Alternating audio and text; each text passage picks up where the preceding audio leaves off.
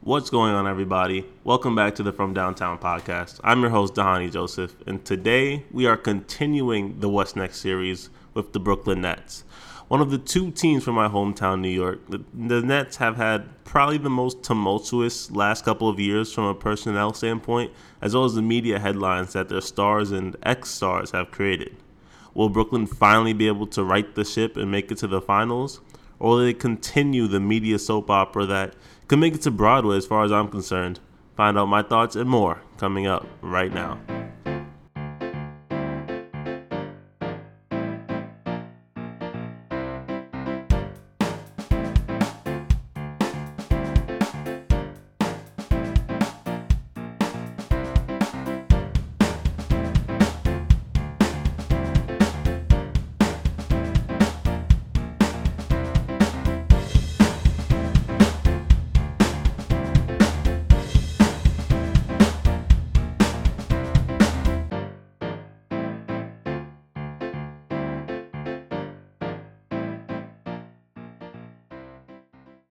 All right, so let's get started with the team overview.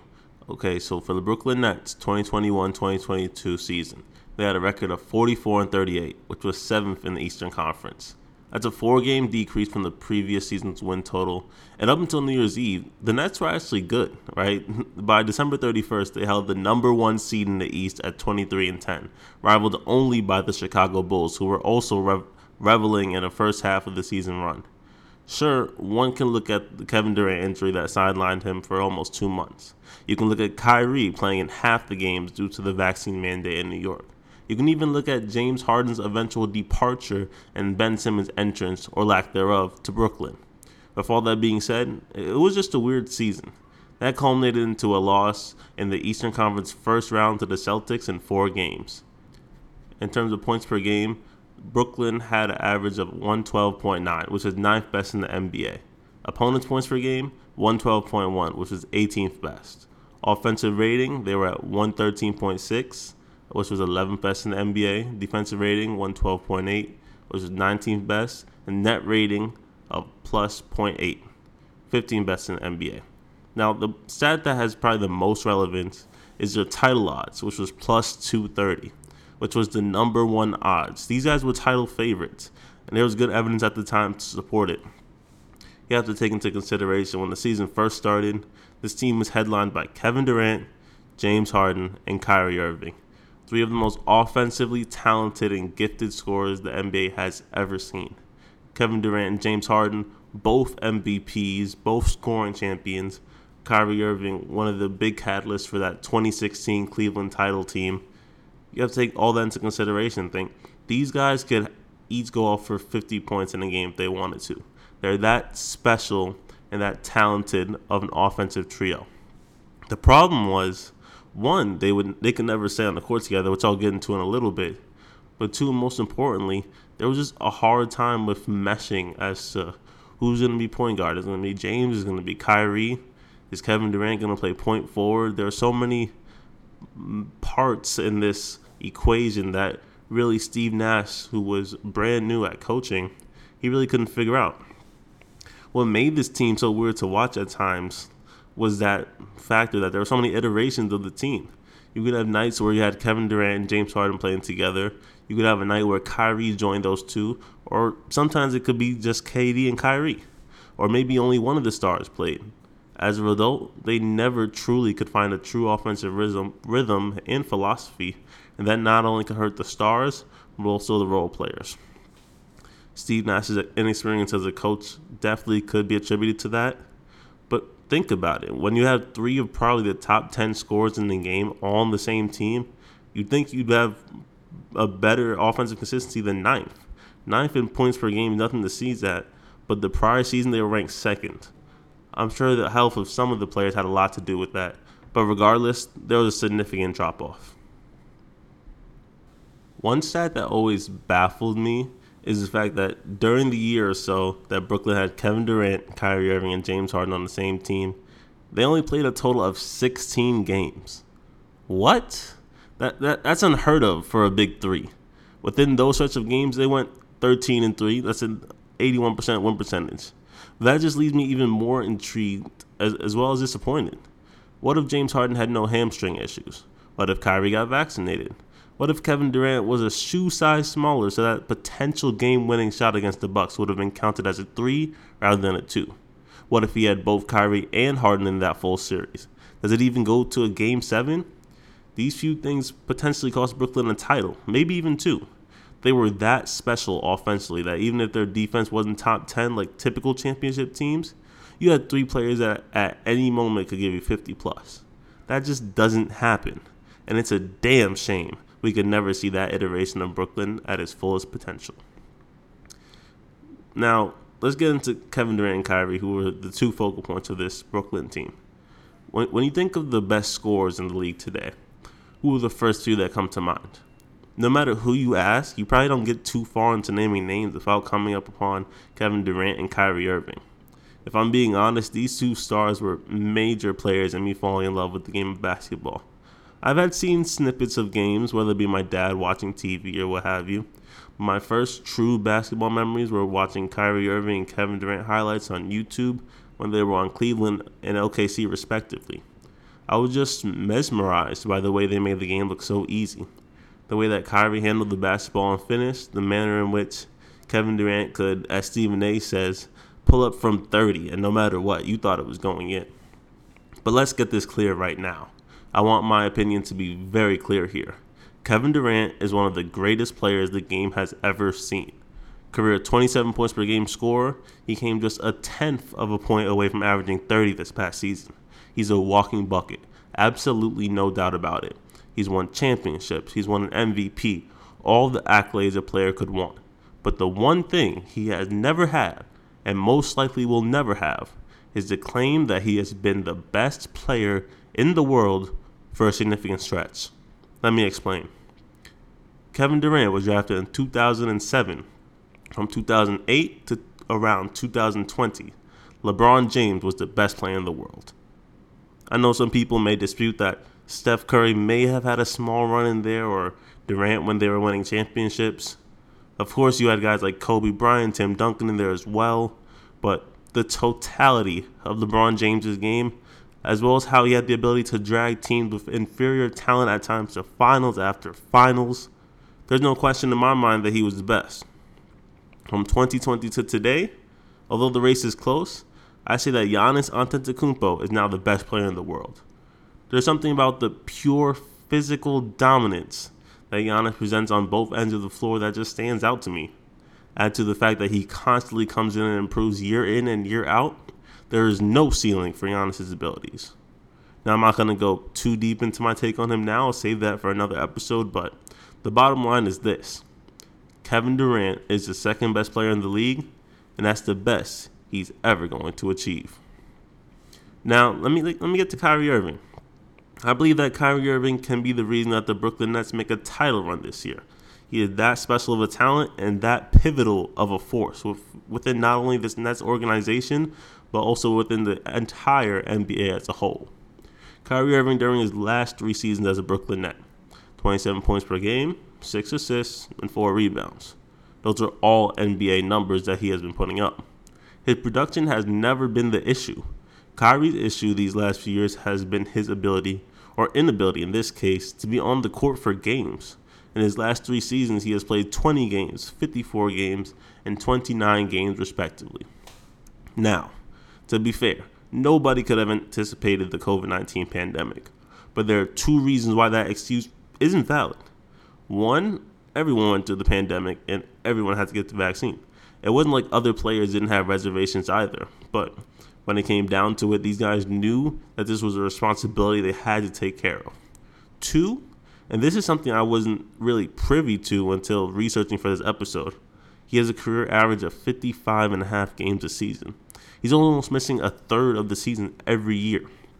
That simply cannot be the case when you're the second best player on a team that is in a much improved Eastern Conference from top to bottom. Home court will matter this year, especially if they're forced to go into a Milwaukee or Boston for a Game 7. If Kyrie can stay on the court and play the majority of the season and postseason, Brooklyn has the potential to go all the way. But that's one hell of an if you're asking me.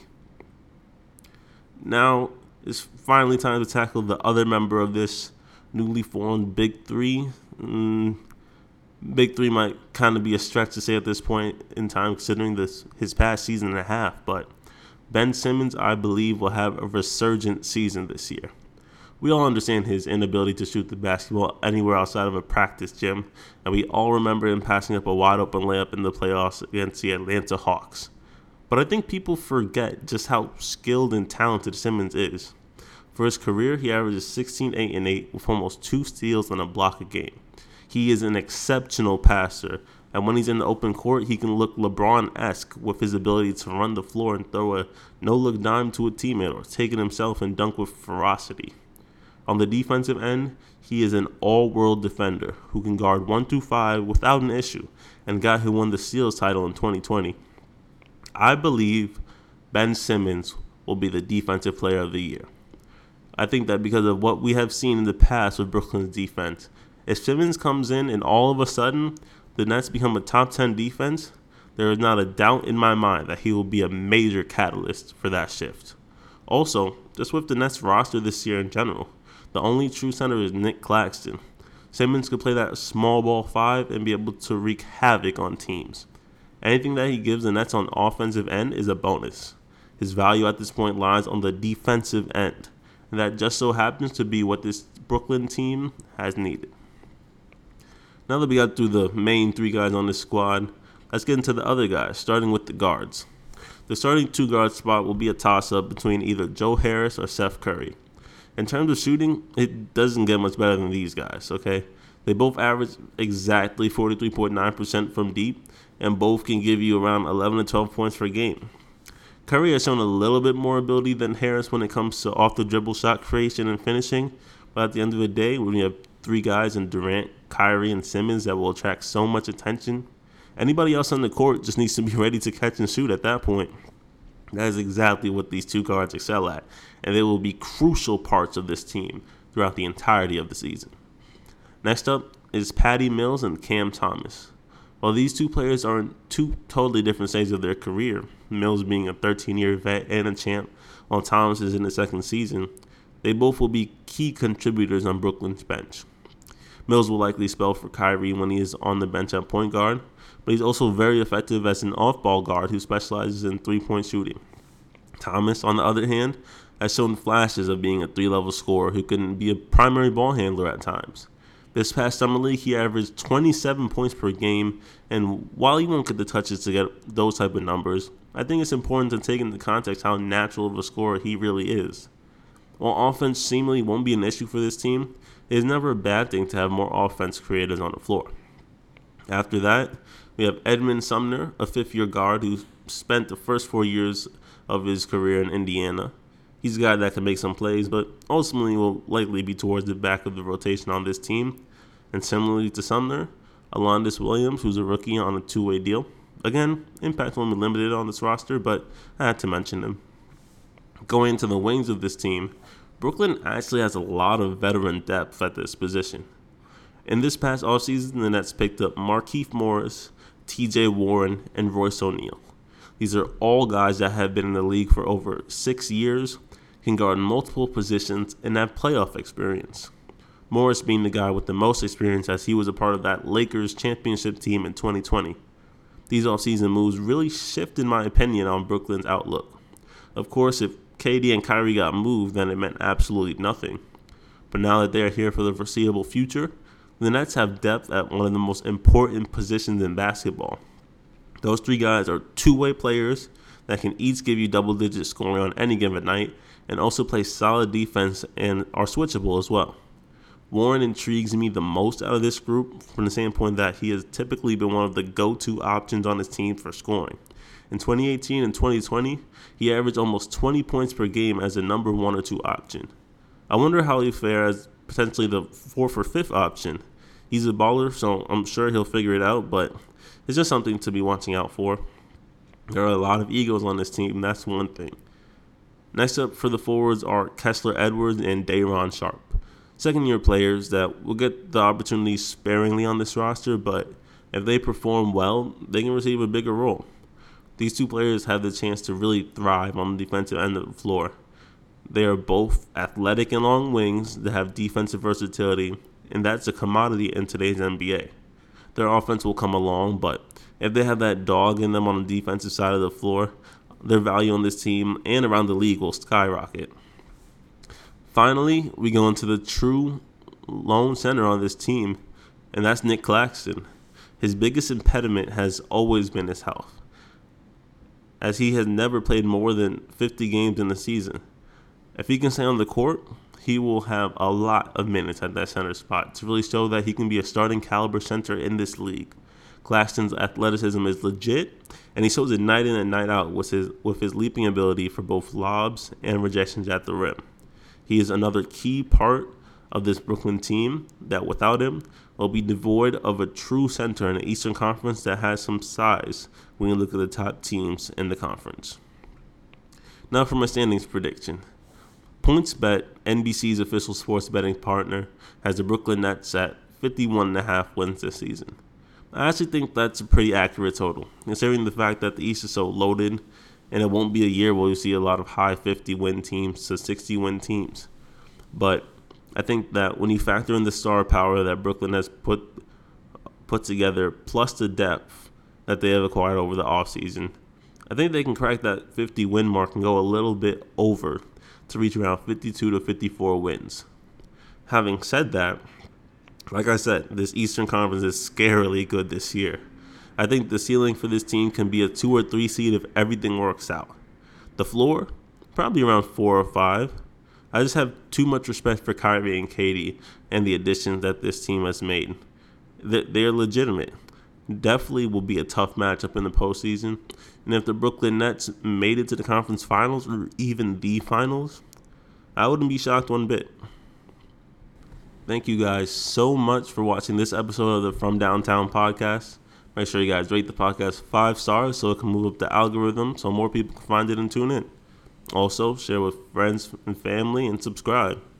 The NBA season is almost here, and I'll be covering all the marquee names and games as well as other news that happens in the NBA. Next time in the What's Next series, we'll be tackling the Charlotte Hornets and what their outlook is for the upcoming season. Until then, take care.